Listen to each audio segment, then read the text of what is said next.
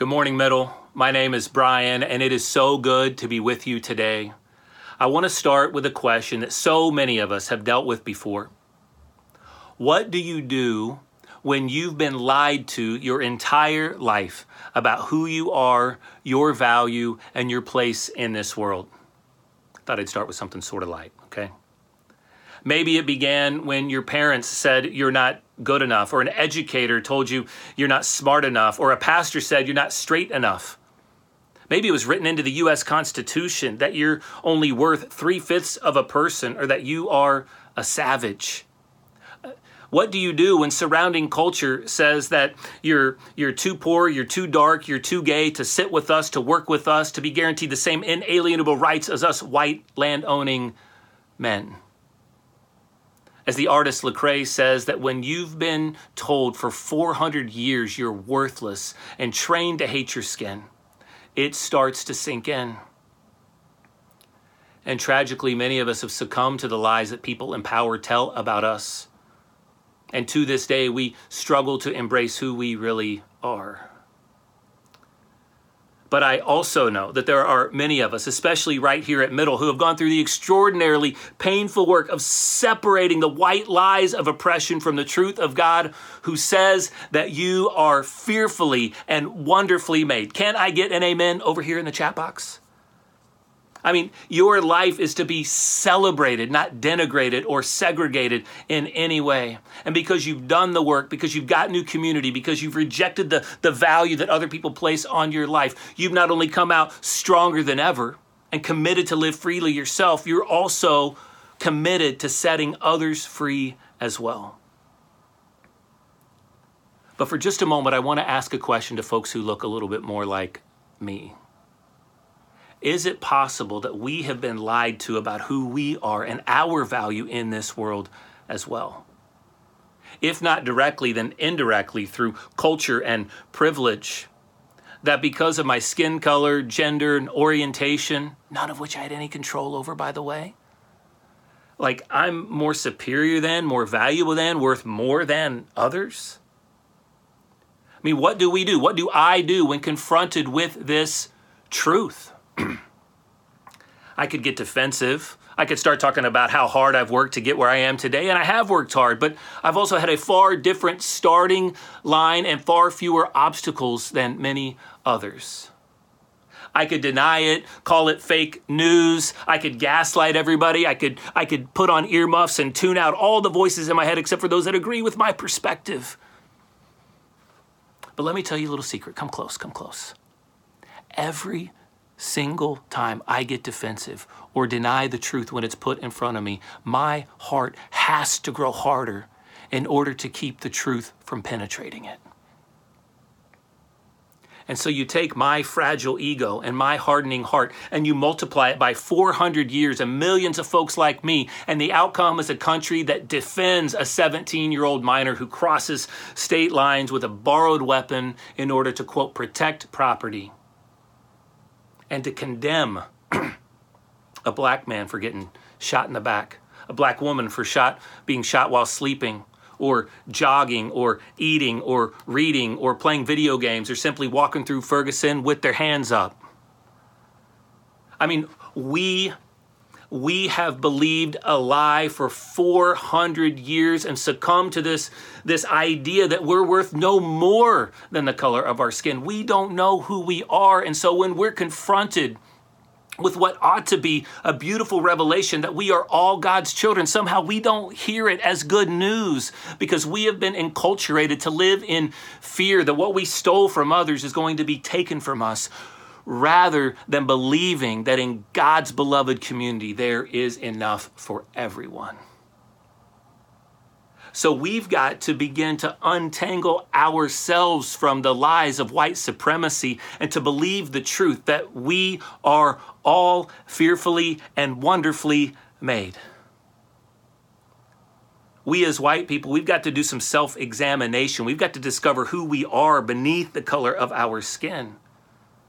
As Reverend Jackie Lewis says, unexamined whiteness is almost as dangerous as extroverted racism.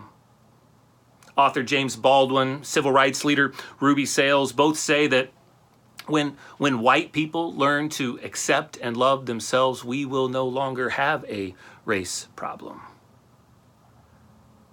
So what would be a better way to respond when we're confronted with the truth about the lies we've been taught to believe about ourselves?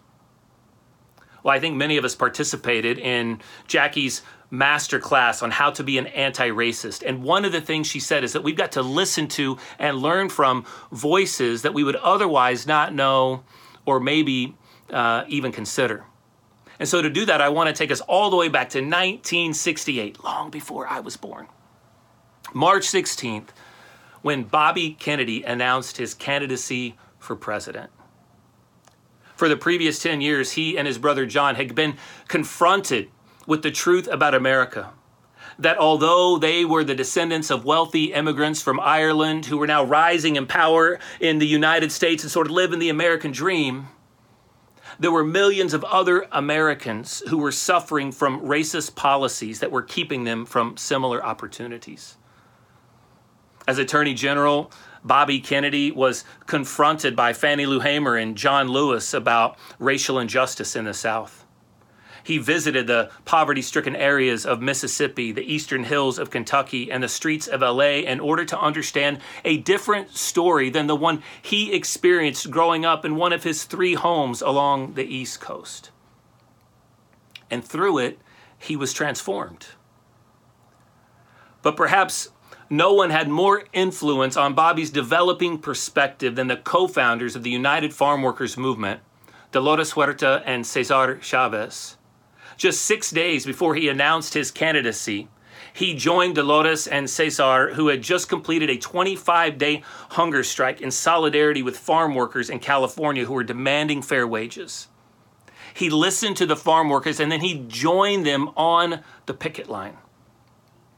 Now, I'm not saying this to herald Bobby too much, but to say this, that he learned what to do with his power. And that is the same thing that Dolores and Cesar and Fannie Lou Hamer and John Lewis were doing with theirs. Listening to the people and then leveraging it for the good of humanity. Bobby was so influenced by these 4 leaders who were also beaten and bloodied and arrested multiple times for leveraging their power for the good of humanity. And when Bobby joined them in the fight, he was killed.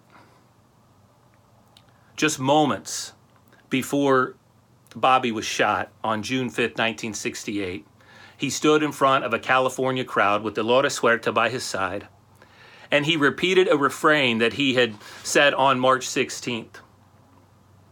I have seen the inexcusable and ugly deprivation which causes children to starve in Mississippi, black citizens to riot in LA, and young indigenous people commit suicide because they lacked all hope. I think we can find answers to these problems, that we can make progress. It will not be easy, but we can do better. We can work together to heal the divisions in our country. Now, in the wake of Bobby's death, not to mention his brothers, Martin Luther King's, and many other civil rights leaders, so many folks wanted to give up because the cost of freedom is so high. But in the middle of this, Dolores Huerta stood in front of the farm workers and said, if we give up, everyone loses.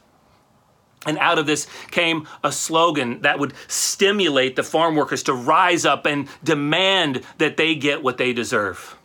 Sí, se puede. Sí, se puede. Say that with me. Sí, se puede. Sí, se puede. 30 years later, a community organizer out of Chicago who would go on to become the first African-American president of the United States would adopt this slogan for his campaign. Yes, we can. Now compare everything we just reviewed with June 16th, 2015. A grandson of German immigrants and the son of a wealthy New York real estate tycoon descends from his penthouse on Fifth Avenue and stands in front of a paid audience not only to declare his candidacy for the Oval Office, but that the migrant workers, the same ones that Cesar and Dolores were standing in solidarity with, were criminals whose children deserved to be locked in cages. Unlike Bobby, who was shot, he said he could stand on Fifth Avenue and shoot other people and not lose a single supporter. He would build walls, he would close borders, he would sign transphobic and xenophobic executive orders, all in an effort to, quote, make America great again. You see, the question, friends, is not whether we have power, is what are we going to do with the power in our hands? Will we leverage it for the common good, or will we only leverage it for our good? You know, the passage that John read just a few moments ago from the book of Philippians in the Bible says that Jesus had equal power with God, but he did not exploit it for his own advantage. He gave it up. He shared it. He leveraged it for the good of humanity. And so the question is, what are you going to do with your power and with your agency? Because no matter who you are or where you're from, you've got it. As the scriptures say, y a Dios que es poderoso para hacer todas las cosas mucho más abundantemente de lo que pedimos o entendemos según el poder que actúa en nosotros. Según el poder que actúa en nosotros. God's power is at work within us. How are we going to use it? Will we use it for our own sake? Or can we leverage it for the good of humanity? Sí se puede. Sí se puede.